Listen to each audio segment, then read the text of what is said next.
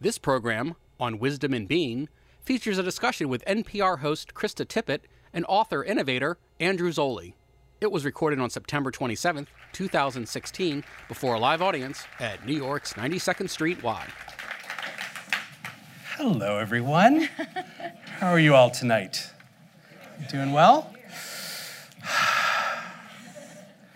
Well, we're going to get into a conversation. We're going to talk together for about 40-ish minutes, which means we'll probably cover 3 questions in dialogue with each other, knowing Krista and I the way that we, at least the way we talk off stage. And then we're going to have time for discussion. So please, as you have thoughts and reflections and questions on what you hear tonight, please hold them in your mind, because there will be a time for us to discuss. I'm assuming everyone who's here knows about On Being and Krista's work. For those of you who don't, Krista is the pioneering force behind On Being. And I can tell you, if you want a recipe for schizophrenia, watch the presidential debate interwoven with Becoming Wise. I have to tell you, it's the definition of how you get to whiplash. It's one of the strangest and most out-of-body experiences is reading the sort of internal and really deep journey that Krista has been weaving with all of her discussants and all of her perspectives. We're going to come back to the debate and back to this moment. And in fact, actually, if there's a theme on the discussion that I'd like for us to have, it's about the various ways of understanding where we are. How do we root ourselves in place, which, an understanding of who we are and where we are seems to be a core part of the process of the beginning of the journey of wisdom. So I want to start with one line in your biography, which is that you spent time in Berlin. Mm-hmm. And in part of the time that I was preparing for our discussion, I was in East Berlin just a few days ago. You were in a very different East Berlin than the one I knew. Very, very different place. Yeah. And I think about the moment when you were there in the Cold War, which was, what were the years you were there? 84 to 88. 84 to 88, so just a few years before the fall of the wall. Something was happening under that culture, right? Something invisible was happening. And I would like you to reflect on what was happening there, and something is happening in our culture that also feels invisible. Something is shifting in our culture that's not quite clear. And I wonder if, as a journalist and as a thinker in that time and as a convener of discussions now, what did you sense then? And are there any analogs to what's happening here? So I think what you mean by invisible is that, there was a lot shifting culturally. A lot of things which had seemed to be the shape of forever, which were suddenly more fluid. But they weren't necessarily registering in terms of high policy and politics. Is that what you mean by invisible?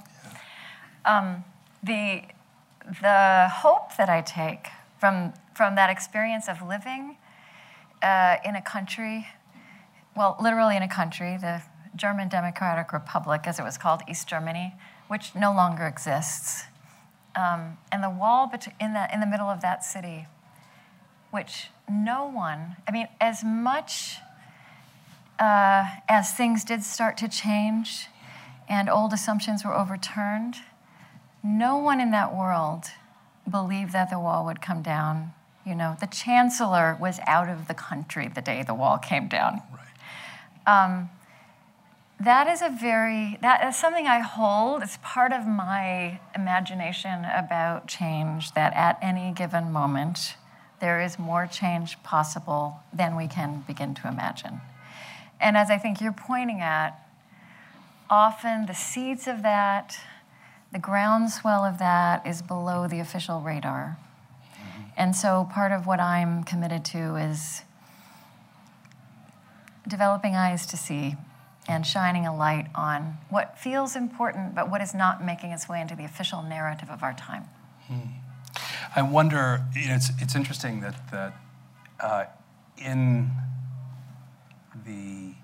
if you'd asked the head of the British Admiralty in 1910, how long the British Empire would last. They actually did ask the head of the British Admiralty in 1910 how long the British Empire would last.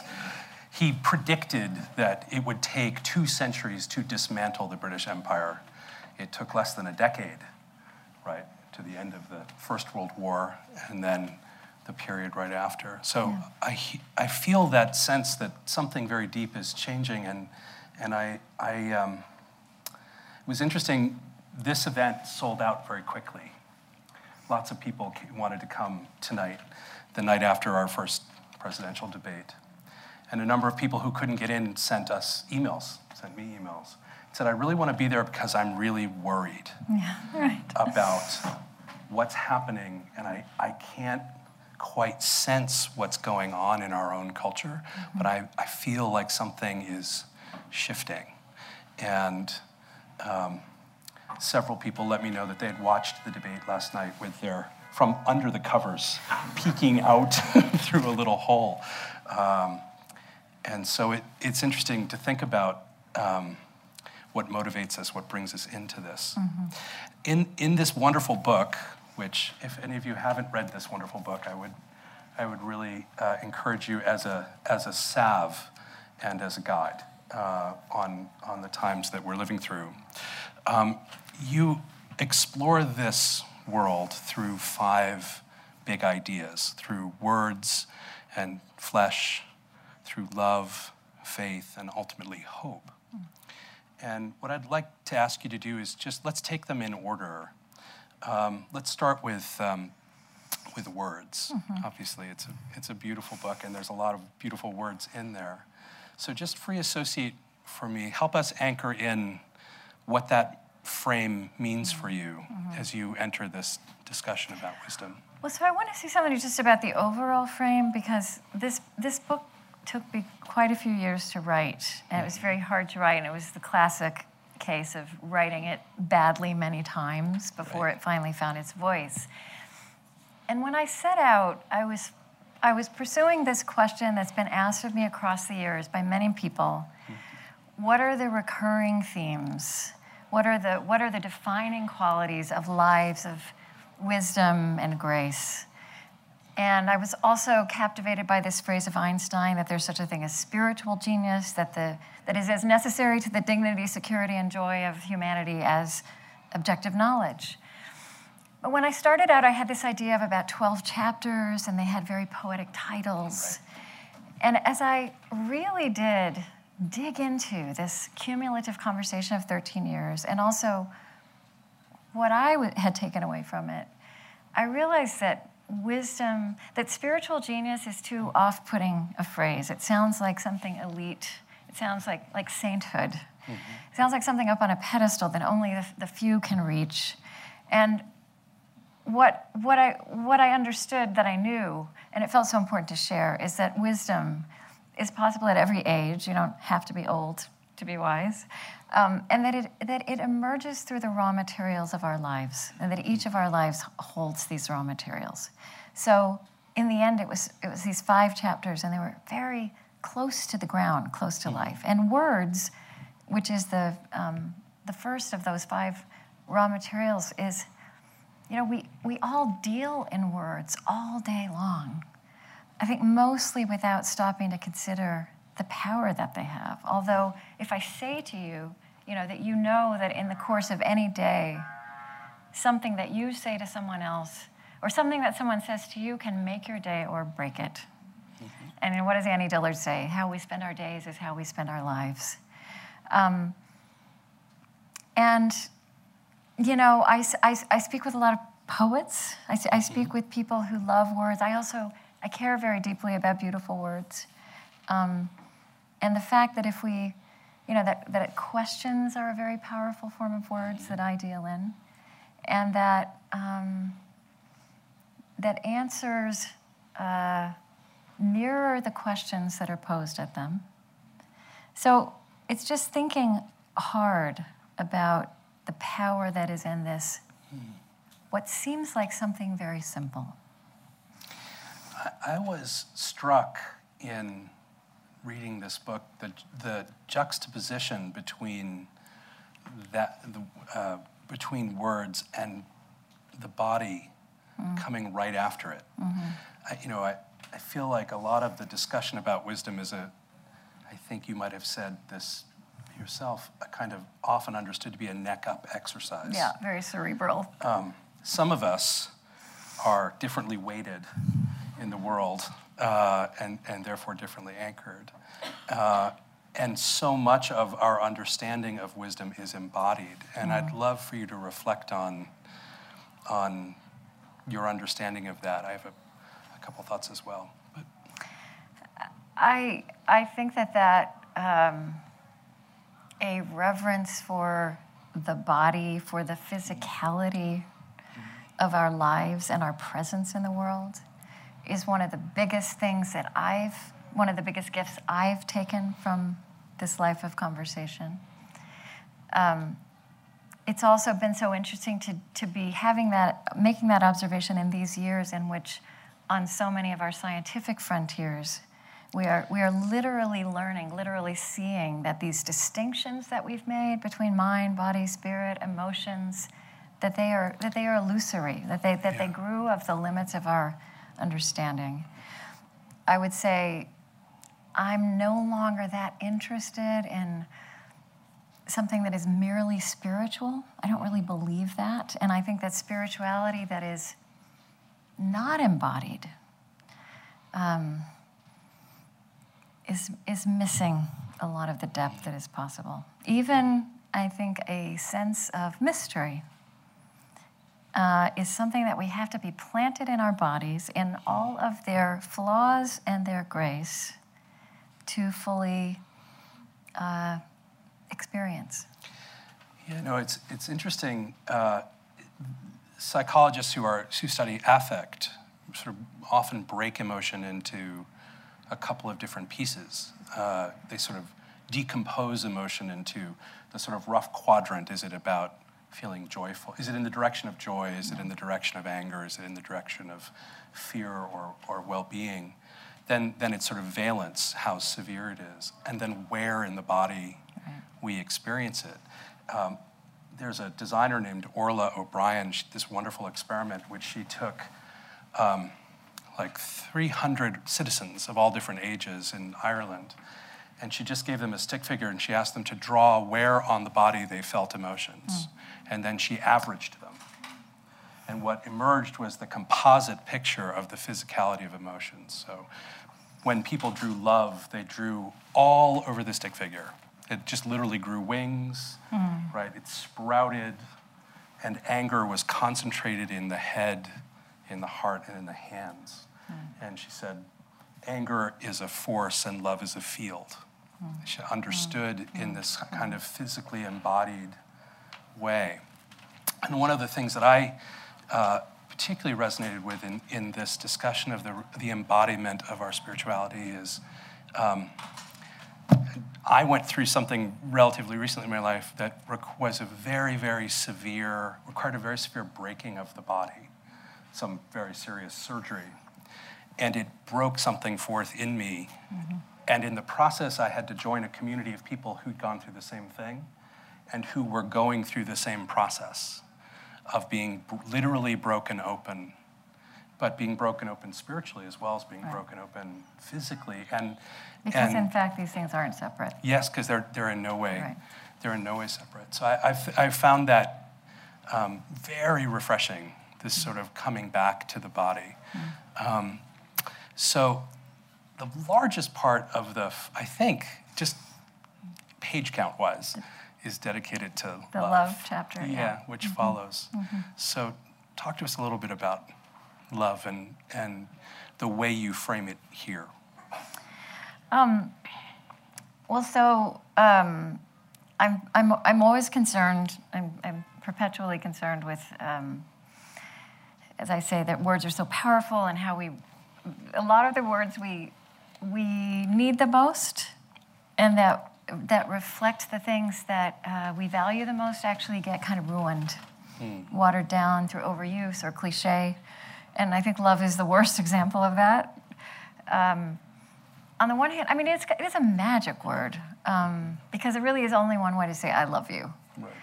On the other hand, we say we love everything. And I do it also, I love your dress. Yes.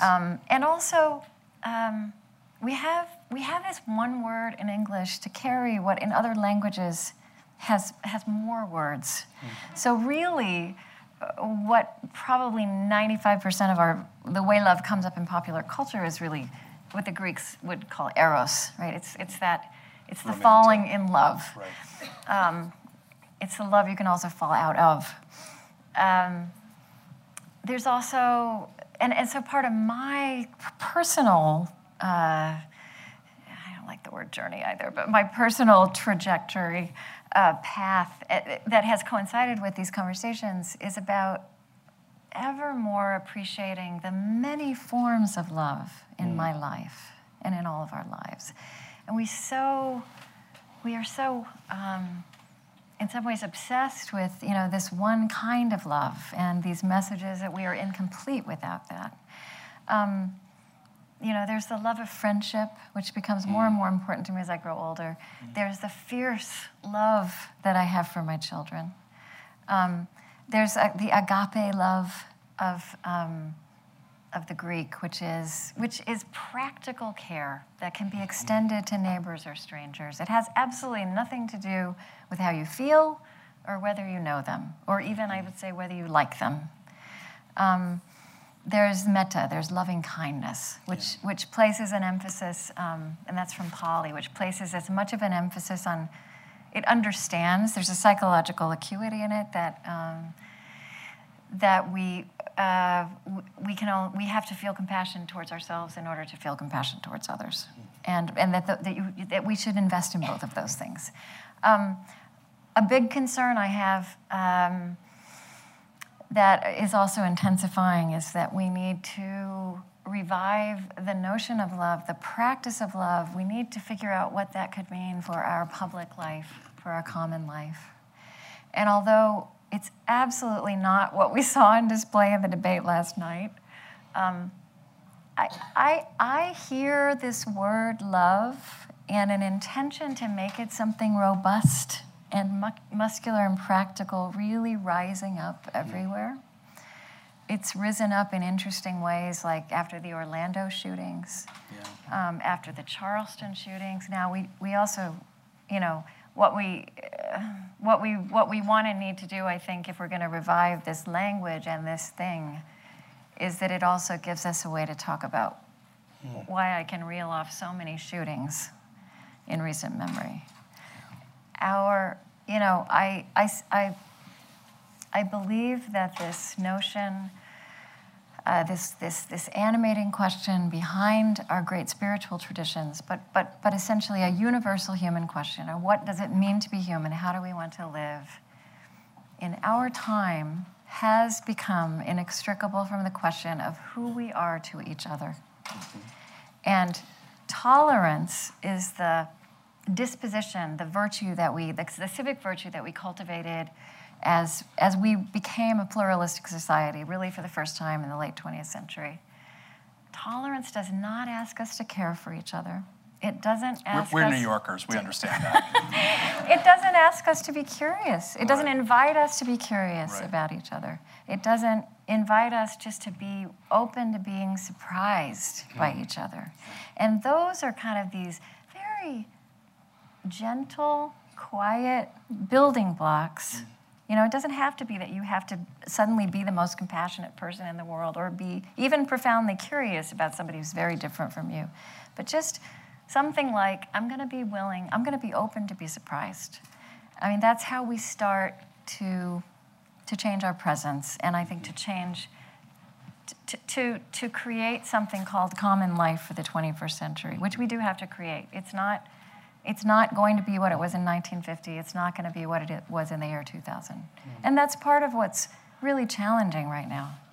It's interesting. Two reactions to that. The first one is that in our culture, one thing we see is a lot of grade inflation in our language. Everything is awesome. And if it was literally awesome, like, it would be awesome if you'd pass me the guacamole. If it was literally awesome that you'd pass me the guacamole, I'd be on the floor. If you passed me the guacamole, I'd be passed out. And I think in some ways we inflate our language precisely because we haven't lateralized and made nuanced distinctions across the continuum of love, for instance, that you describe. We don't have, so we fill one word with, we pack all that meaning on, then we inflate it because we have to cover all of these categories. So suddenly we love everything and everything is air kisses and Kardashian air kisses and the like. The other thing that I reflect upon is that in our history, like for instance, in the way we designed our common spaces, like the physical architecture of the way that we designed our communities. In the 1950s, we used to have a field called the civic arts. And civic design called for that you would have, well, okay, we're going to have streets with boulevards and trees that separate the automobiles from the pedestrians so that there's kind of gracefulness just to movement.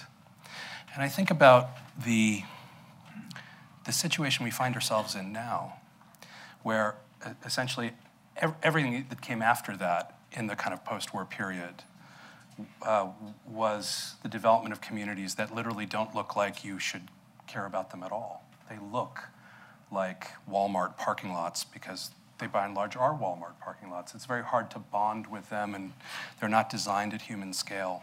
And to kind of move from that metaphorically to the sort of contemporary condition in which we have vastly more fragmentation, vastly more distraction, and many more time pressures. So we are sort of continuously, our cognition is continuously invaded. Yeah. Now that represents a tremendous opportunity and liberation, but also confusion and continuous distraction. I read recently that it takes, according to the best scientific data we have on the subject, 63 seconds to respond, to fully cognitively recover from every email you receive. Every email you receive. So some of us are living in persistent cognitive deficit. So that's why we feel traumatized. We feel, right, information overload, overwhelms us. So I wonder about the ability to achieve the design of those new common spaces, the things that structurally enable us to return to this sort of these core principles in an environment where we're living in a kind of constant electric light show. Yeah, I think it has to be happening at any given moment on all kinds of different levels. And there is the structural piece. And there's also the fact that we need to get to know each other again. Like, our neighbors are too often strangers. And when we start to talk about social healing, we often leap to talking about structural change, which is absolutely essential, there's no question. But there's also this piece that's missing, that we don't know each other, that we're not in relationship. And I think that a lot of our design cannot be as wise and effective as we want it to be without that base of relational information. There's an emergent understanding in the design of systems that the ones that succeed are designed with and not for. And just those three simple words, with, not for, as a kind of basic premise for the design of common goods, right? That I don't make for you, I make with you, requires that kind of relational element. I want to make sure we finish our 5-part list because we got to love. I want to ask you about faith and talk a little bit about that part of the. That's a big one too. Well, tell me, what do you think was there anything in that chapter that surprised you? Because it was pretty complicated. Is there anything that you would want me to? You know, to be honest with you, the challenge is that we know each other pretty well. And almost all of my reactions to that work, as often as the case, is very internal. Right. So I'm not sure. It might be parochial to me. Well, so I think if I had to just describe a piece of that, it is my sense that faith is evolving in our time, and that the observation that we are among the first human beings in the history of our species who have not inherited religious identity like we inherit our ethnicity, our hometown. Until just a couple of generations ago, you didn't just, inherit this affiliation.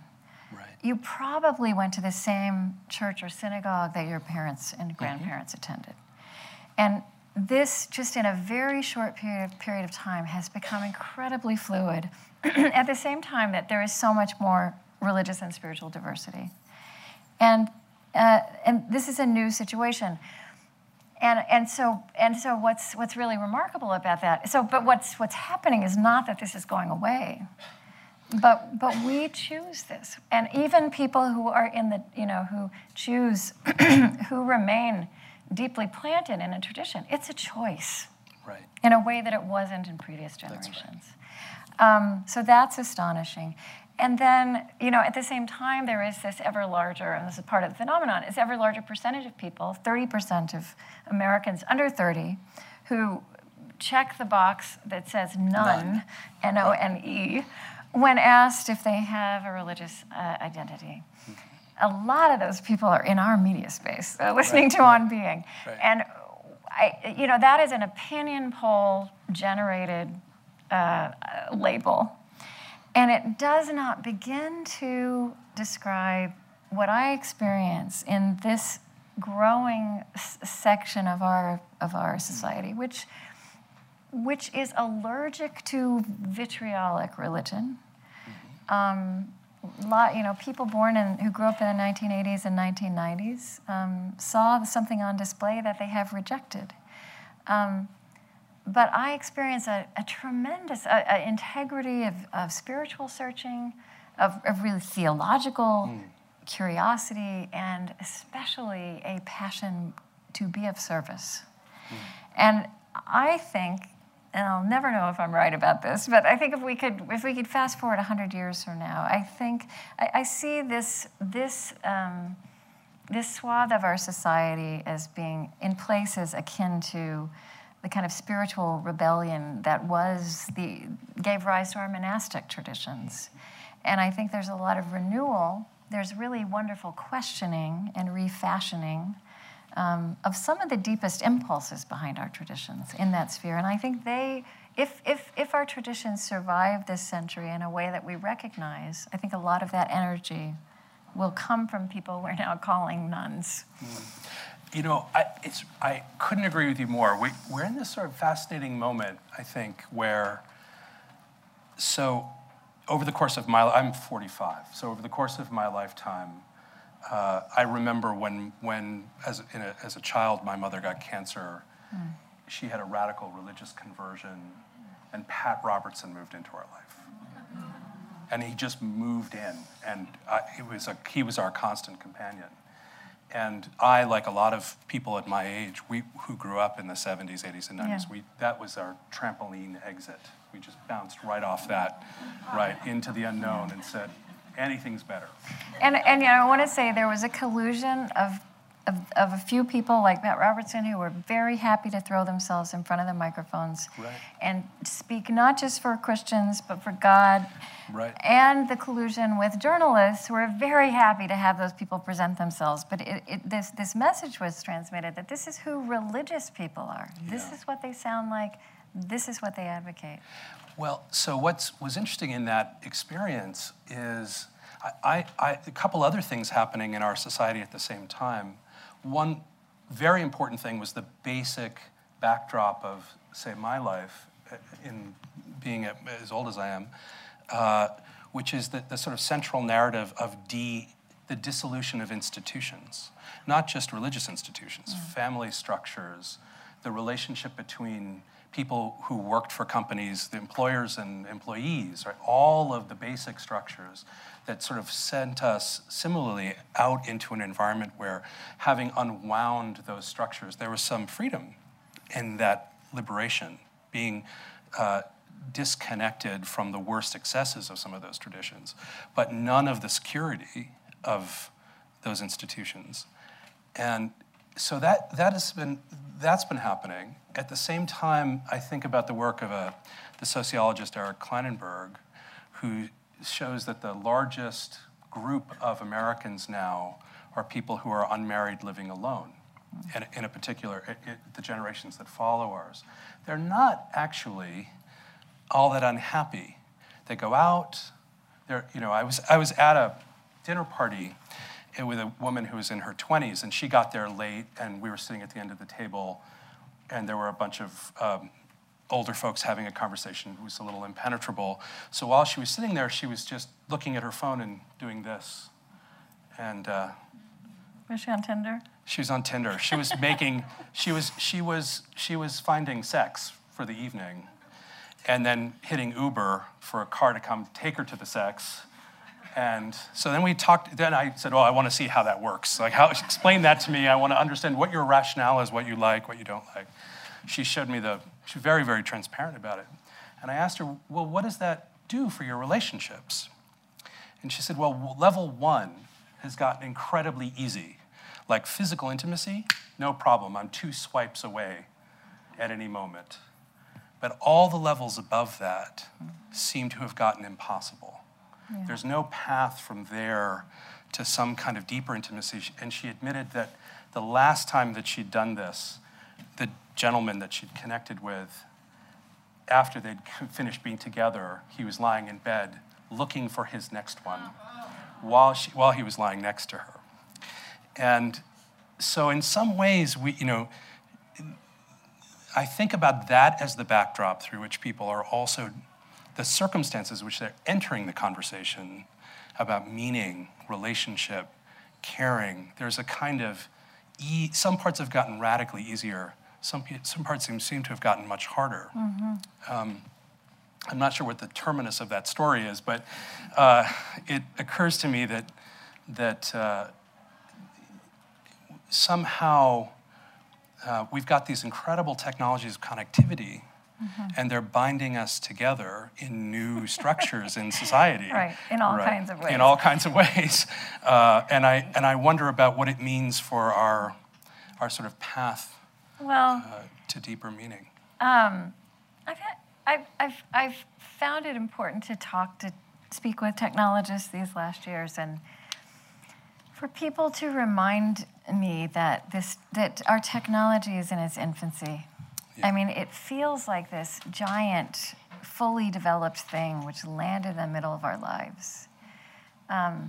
In fact, I have 2 children who are 18 and 22 now, and I look at them and I feel like they are this kind of this guinea pig generation. Mm-hmm. These immersive technologies that are involved in the minutiae of your day. And it's also clear to me that we, but especially these generations kind of on the front lines, that this will be their territory, what we've called work-life balance. Right. There's going to be this life-technology balance that we have to figure out individually and collectively. It is just another tool, right? There's nothing that happens online that doesn't happen offline. But it's a huge canvas that also amplifies. And then again, there's this immersive quality to it, like our telephones. I feel like I was on vacation and I dropped my phone in water. It was like an amputation, right? It was like I realized that it had been like the phone was part of my hand. Right. And then it was so calming for it to be gone once I got used to it. So this story sounds so desperate to me. And we do hear those stories. But I also know, even in my kids' lives, that people are working with this, Sure. right? Yeah.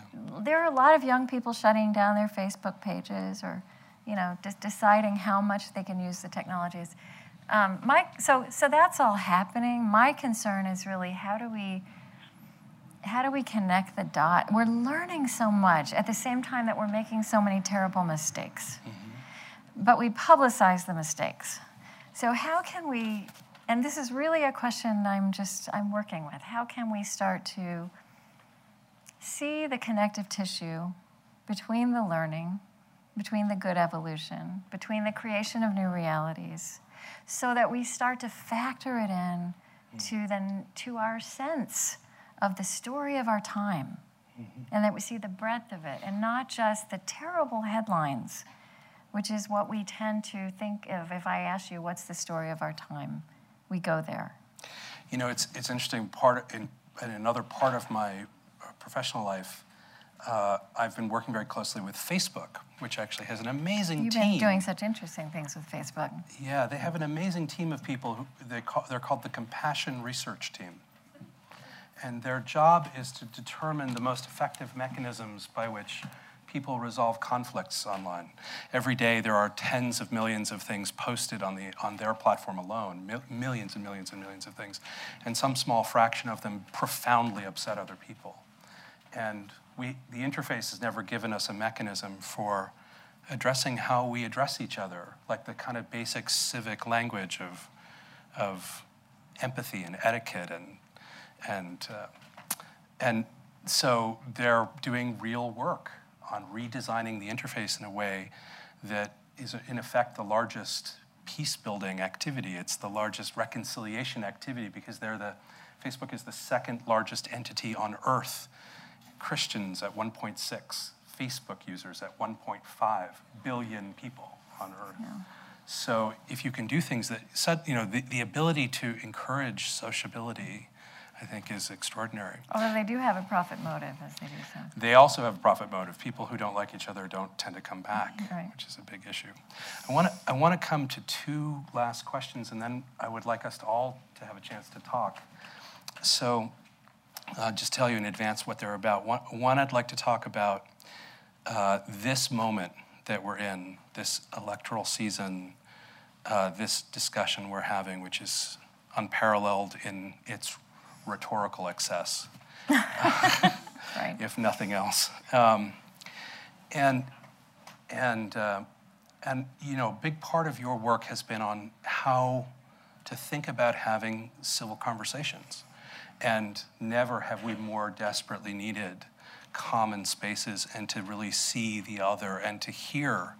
And so I'm curious to know, the first question I'm going to ask you is, I'd like to know, what do you think we're mishearing across those boundaries right now? And which boundaries? Well, let's say across quite a few of them. Yeah, let's pick some of the obvious ones, but let's what are we hearing? What are we hearing from? I'll just say from Trump supporters, right? Trump's been this really extraordinary phenomenon, and I guess the question I would ask is, so what's the message? Trump is a mirror. Trump as a representation and as a leader. So on last Tuesday night, I was in Washington, D.C. in a discussion with David Brooks about humility in politics, which is almost kind of a nonsense phrase right now. But one of the most important points that it felt that I had to make is that as much as we may feel we would like that, it is not rewarded. We don't reward. No. We don't even reward people acting like grown-ups do when they say, that thing I did 20 years ago or 2 years ago, I made a mistake. I'm sorry. They still get pilloried. So we won't have the political dialogue that we want until we find ways for that to be actually safe for people who want to keep their jobs or get the job they're running for. Coming back to this notion of how we kind of walked into a pluralistic society with a very small toolkit.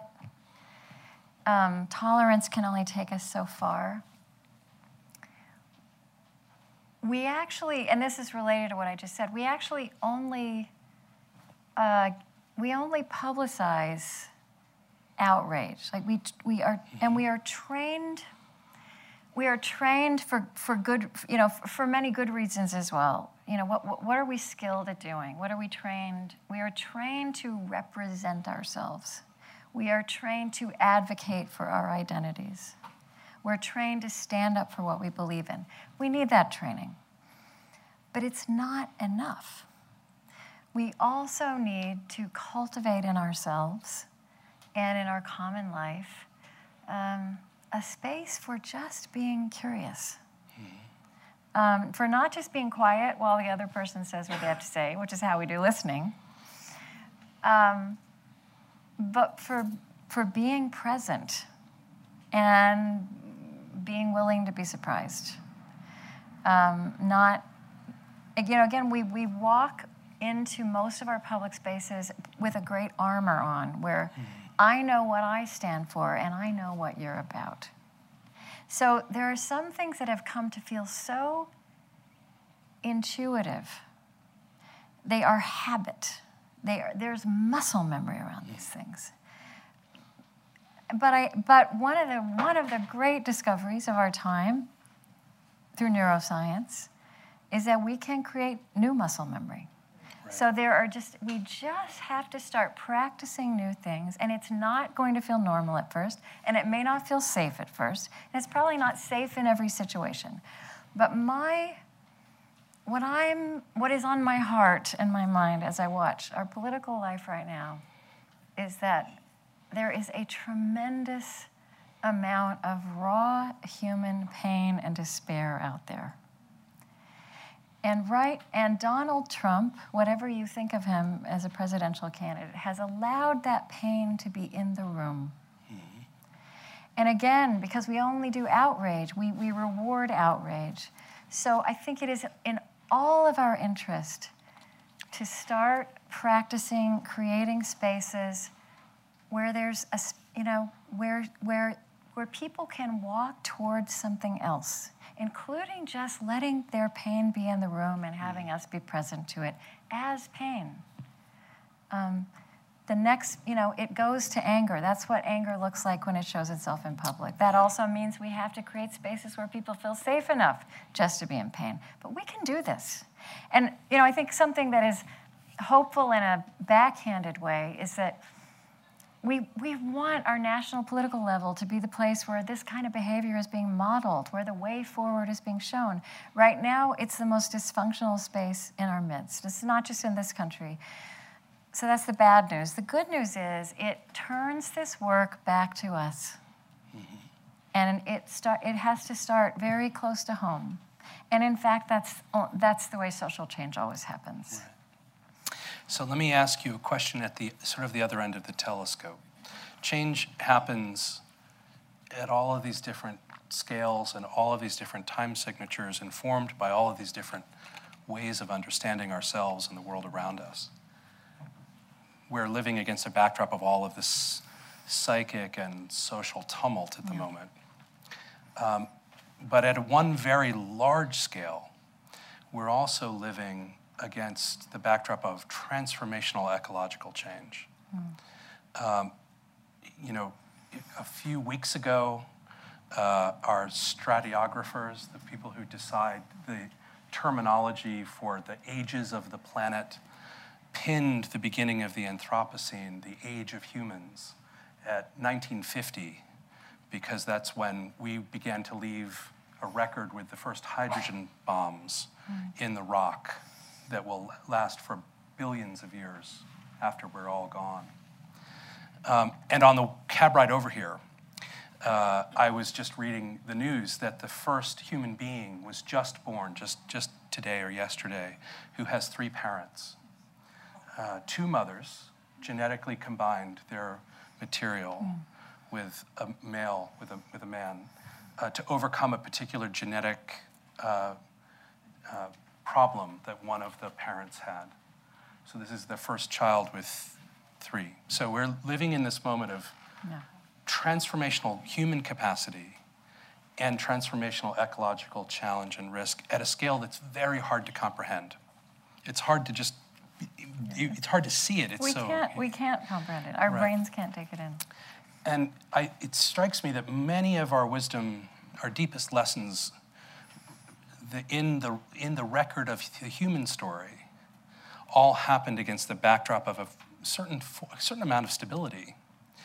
And so, as we think about, and this will be my last question, then we'll open it up. How much do you think the story of wisdom in our moment is about discovering and remembering the deep lessons of the past? And how much of it is an act of moral discovery, in the sense that we have to discover new principles for how we live now in a world that was not presaged, in quite the same way by those stories? Yeah, well, I love it that it's both. It's always both, which is kind of a relief, right? That we don't actually have to make up new things to get ahead. I write about this evolutionary biologist who I've interviewed, David Sloan Wilson, and I kind of asked him this question about, does it make sense, actually, that we do things that are bad, that lead to our decline, and in evolutionary terms? And he said, well, a fish can take itself out of water, and if it does that, it won't be able to function. And that's such a good way, and then it needs to put itself back in water. It's such a good way for me to think about, like in the 50s and 60s, we made a lot, we did a lot in the name of progress. Like what we did with food, putting it into boxes and cans, which then completely transformed our agricultural system. What we did with design, that we designed places where people are supposed to learn and be healed and die. Also boxes. As boxes, completely soulless. So we take ourselves out of water, and we rediscover real food. We rediscover the human touch, and that light is important. That we need green spaces in our midst. So a lot of wisdom is actually remembering things that people have known forever and that we forgot. I think in that category also is this great new discovery we have, partly by way of science and by people like Brené Brown, that the human condition entails vulnerability. And of course we didn't forget that, but we pretended like it wasn't true. Right. And suit up. Remembering that and acknowledging that as part of the reality, and understanding that in fact, that vulnerability is the source of courage, and that it brings us into connection with other human beings, and it engenders compassion. If we walk through it mindfully, if we let it be an occasion for becoming more wise. And then I feel that we are so supported and emboldened by science in terms of the things we're discovering. And just one example that feels really important to me. We're just gaining such a more expansive, useful understanding of the fullness of what it means to be human and to be a whole human being. I think another phenomenon of our time, and I mean the last few decades, is this terrible phenomenon that religion doesn't live up to what it's supposed to stand for. I mean, it does at times and in places, and then at very highly publicized times and places it doesn't. I think that in order for the virtues and the teachings and the practices deep inside our traditions, which are really a conversation across time and generations about these great animating questions of human life, I think it's not possible to fully appropriate all of that without a modicum of kind of sanity, without a modicum of spiritual health. I love this phrase in Buddhism, mental hygiene. You kind of need a basic level of mental hygiene to lead a worthy, wise life.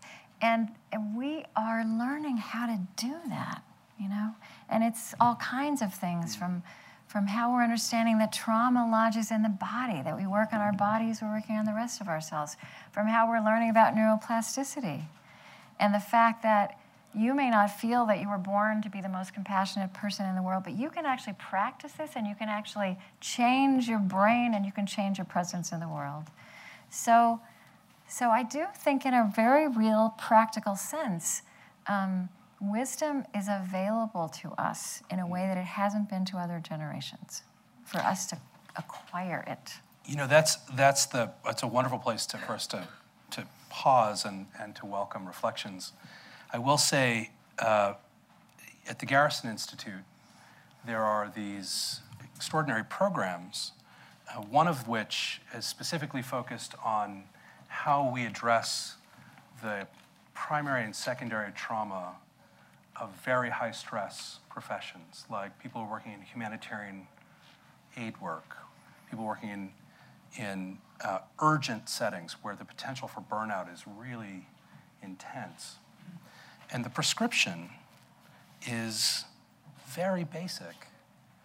Addressing the psychosocial resilience, the release of embodied trauma, involves moving the body. It involves addressing practices and habits of mind that encourage the kind of mental hygiene and emotional self-regulation that are the hallmarks of health. They create the kind of nascent green spaces from which larger health occurs. So, for instance, that program just by itself addresses mind and body, and then the connectivity around us, the real kind of relational connectivity that extends past us. And both in that kind of work and the kinds of things you find at Garrison and in this wonderful book, what really leaves a lasting impression is how simple and accessible it really is. At the end of the day, this is not, I mean, thank goodness we don't need PhDs, right, to get wisdom. I've met a lot of very unwise PhDs, so who could use it. But will you just take a moment and I'd like to just thank you again. And then I hope you had a few thoughts and reflections, things we may have talked about, things we may not have talked about. We have a few minutes. What I'd like to ask you is to ask a question, and ask a generous question, and do so in a way that does not require a long speech. Say shorter than the one I'm giving you. How's that, okay? So why don't we take a few reflections. Yes, Jeff, down here. Thank you very much. I want to tease out a little bit more of this spirituality and religion, because spirituality often feels really wonderful, but can become very self-involved in a lot of ways. And wondering of all the people who say they're spiritual but not religious, is there value in being religious but not spiritual? Of being, what you were saying earlier about just the kindness that needs to be treated to other people. So I'd just love to hear. That's the new frontier. I feel like when people talk about spiritual but not religious, I hear so many people now talking about being religious but not spiritual, which can mean different things. I know scientists who speak that way, who say that they absolutely have a sense of awe and wonder, and they don't need to attach it necessarily to a mystical experience. But that there is something transcendent about that. Or I think about Kate Braystrup, who's a Unitarian Universalist chaplain. I did an interview with her years ago. Some of you may have heard that. And she works on these edges of life where people get lost in the woods or where crisis happens. But she said, for her, God is in the way, the love of God is in the way people come together and love each other, and that's good enough. I think that I think of spirituality and religion, if spirituality is the essence of the thing, religion creates a container. These containers were molded by human beings, and they can be dropped and broken by human beings. But these containers have carried spiritual insight across time and combined them with things like ritual and text and community. And I think that these things are less separable than we think, and that when the journey goes deep on either end, people often start gravitating back towards the other thing and integrating that is what I think. You know, I add a tiny little scientific coda on this thought of religion without spirituality. At Berkeley, there's a center called the Greater Good Science Center, run by a psychologist named Dacher Keltner. He's doing all this science, the science of awe. The science of awe. So yeah. What makes us genuinely think something is awesome? One of the most important ways in which you do that is you take people's perception.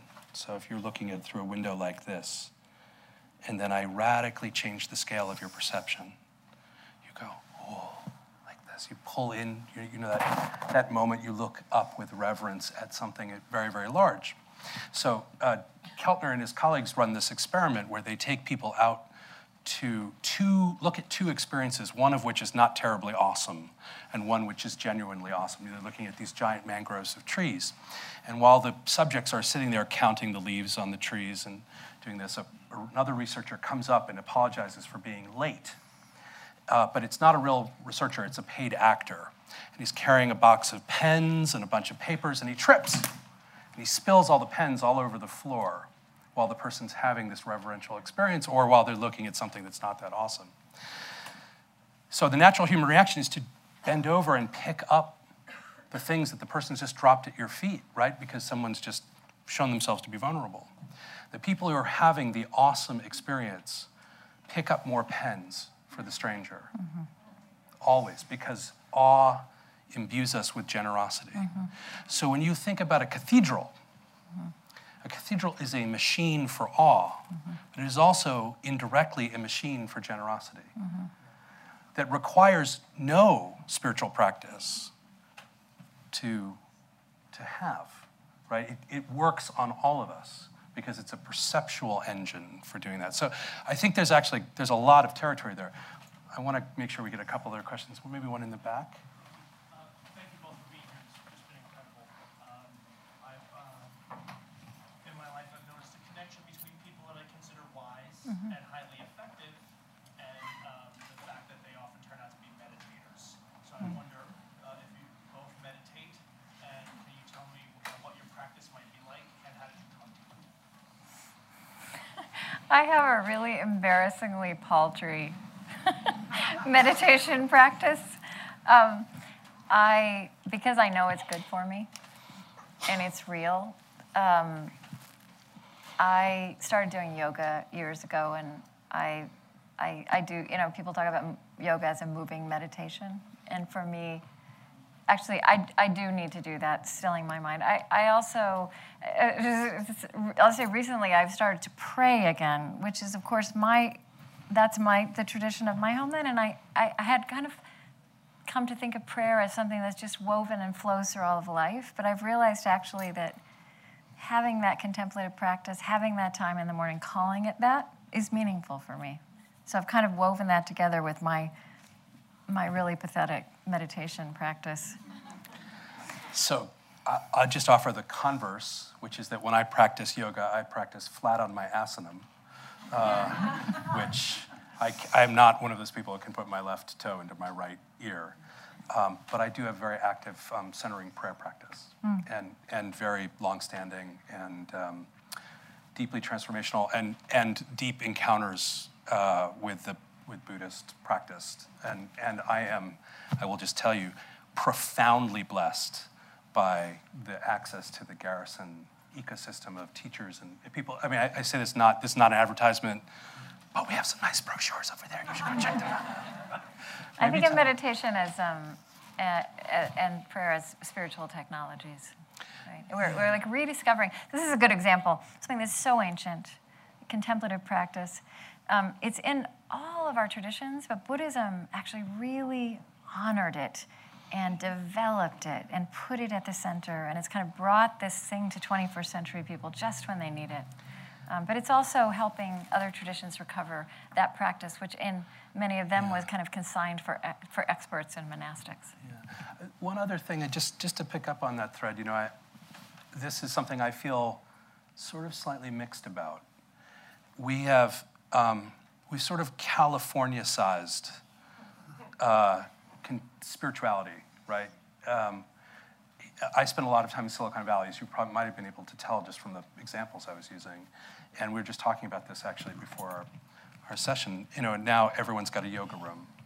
Everyone's got a meditation hall where you can go for 15 minutes if you're feeling burned out before you do another 25 hours of coding in marathon sessions to build the advertising engine that will drive the distraction machine that will cause thousands of people to need meditation.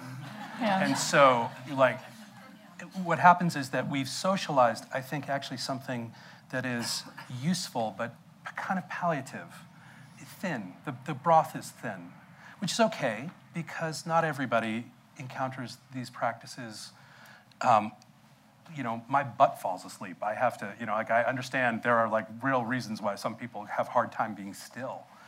But I think one of the things that's really important about these traditions, and especially there's a practical aspect, and then there's something else. The practical aspect is that we live in a time of such exuberant overabundance that the practice of stillness is equivalent to the act of seeing and being present to the complexity. It actually changes you perceptually in some ways that are hard to articulate, but that allow you to be still kind of in the middle of all that. And there's another part of that, which is about the potential for radical transformation, which is what happens when you puncture that thin veil or that sort of lightweight broth, right? That if you take these things seriously, you start to think about how do we make a wise society? Well, if we're going to make a wise society, we're going to have to remake some of those structures. It has to start at the most intimate scale, which is kind of within us, and at the boundary of us and our most intimate relationships. But ultimately, it can't stop there. It has. You have to start. You have to admit the possibility of more radical forms of transformation. So, I feel ambivalent in the sense that I think those practices are very important for helping us cope, but they are essential for enabling us to change and make deep structural change. In confluence with all the other ideas and things we've been talking about. I think we have time for one more question, so why don't we come right over here. We started with the story of your time in Berlin, and we talked a little bit about the present fear that perhaps exists amongst us not knowing what's going to happen. And for me, the fear is that at this moment of change, I don't know if it's that we're about to build a wall or tear one down. Mm-hmm. And I wonder if you guys could connect the different spaces we've talked about, the online, the physical, and also the concept of conflict and our comfort perhaps dealing with difference and what we all need to do and in what spaces to try to steer towards the bringing the wall down scenario as opposed to the putting the wall up. That's a really big question. I think that when you talk about spaces, that's exactly the imagination we have to take into this. It's not enough to say that we need to have different kinds of conversations or different kinds of encounters, because our public spaces, a lot of our media spaces, our political spaces are not set up for us to walk into them and be different, right? It wouldn't be smart to walk into a lot of these spaces and be vulnerable. Or, we could walk in with a genuine curiosity, but it might not be a reasonable thing to expect of the other person to respond to our curiosity. So, but one of the things that fascinates me, there's so much paradox of our moment, and one of the things that fascinates me is, on the one hand, we do have these huge online lives, But we also have this, hand in hand with that is this rage for convenings. And the fact that everywhere this kind of gathering is now being woven into the fabric of life in a way. 5 years ago, this was not something people thought to do. So I think I kind of think I would hand that back to, I think each of us, where we live, has to look at the world we know and that we can see and touch, and figure out in that context how, not just how we create a different space there, but what it means to stretch out of our comfort zone.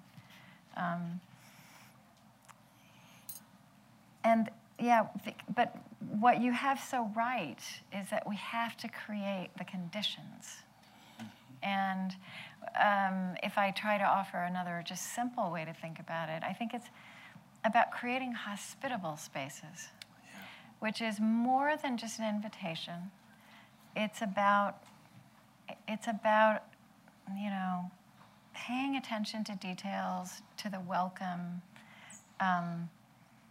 so that something new can happen. So that's really not a prescription. But I actually think we have the knowledge. We really do. And it's really important to think about this as how I can create new realities where I live and in what I know, as opposed to how I can fix this horrible problem of the national canvas. The thing that's really fascinating is human beings under stress is very, very stable finding in the literature. For instance, people during a natural disaster, their in-group bonding goes way up. We're in it together, right? We depend on each other. Our out-group derogation goes way up. Those people don't get it. They're not us. Okay. A third one that follows right behind is our punishment of in-group dissent also goes up. So we're in it together, but if you decide that we're wrong, you're out of here, right? In a very slow motion way in our society, we've allowed persistent chronic stress to create sorted out communities where many of those dynamics exist. And I wrote a book about this. It was sort of a kind of fundamental premise of this work on resilience, on how we create social resilience. And I was deeply challenged in my own work when I encountered these ideas to realize how much they pervaded my own basic thinking about, well, there's those people and there's me, right? There's the basic boundaries that you make between yourself and the other. And so one of the things we discovered is this amazing thing called the Abraham Path.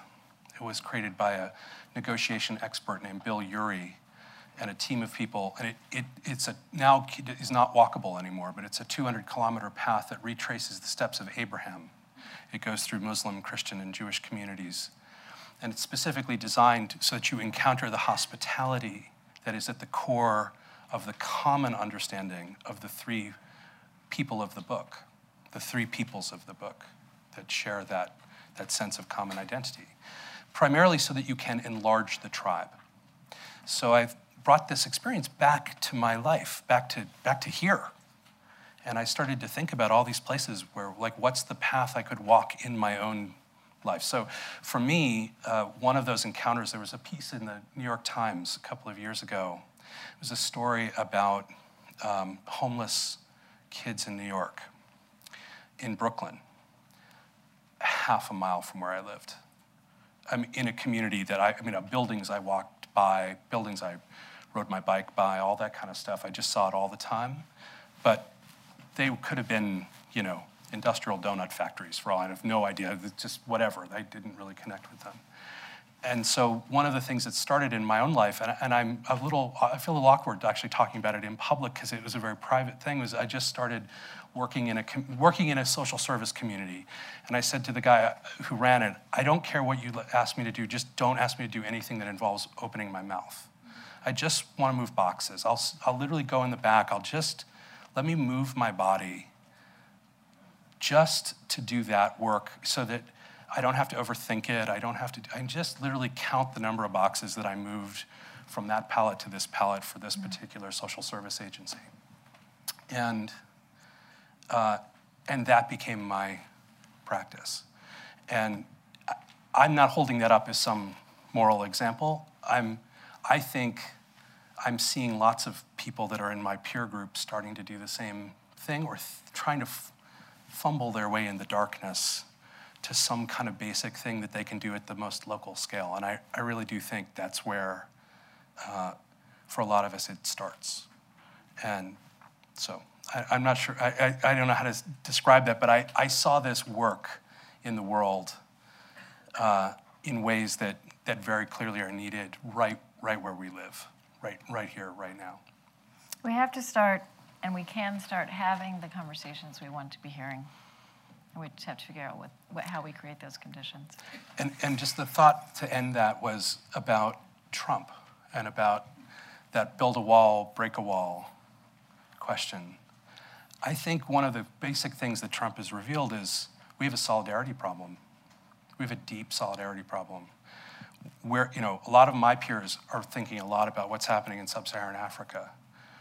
They're not thinking a lot about what's happening in Appalachian Kentucky and in southwestern Ohio or southeastern Ohio. They're not thinking in those kinds of places. And if we want to not build a wall around our country, we have to stop building walls within our country. And it's not the ones that we are naturally sensitized to. Some of them we've just sort of let invisibly accrete. Okay, we're being given the gentle wrap-it-up music that they play invisibly at the 92nd Street Y. So will you please join me in thanking Krista Tippett for joining us for this wonderful conversation.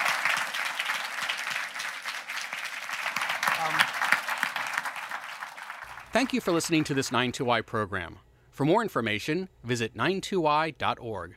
This program is copyright 2016 by the 92nd Street Young Men's and Young Women's Hebrew Association.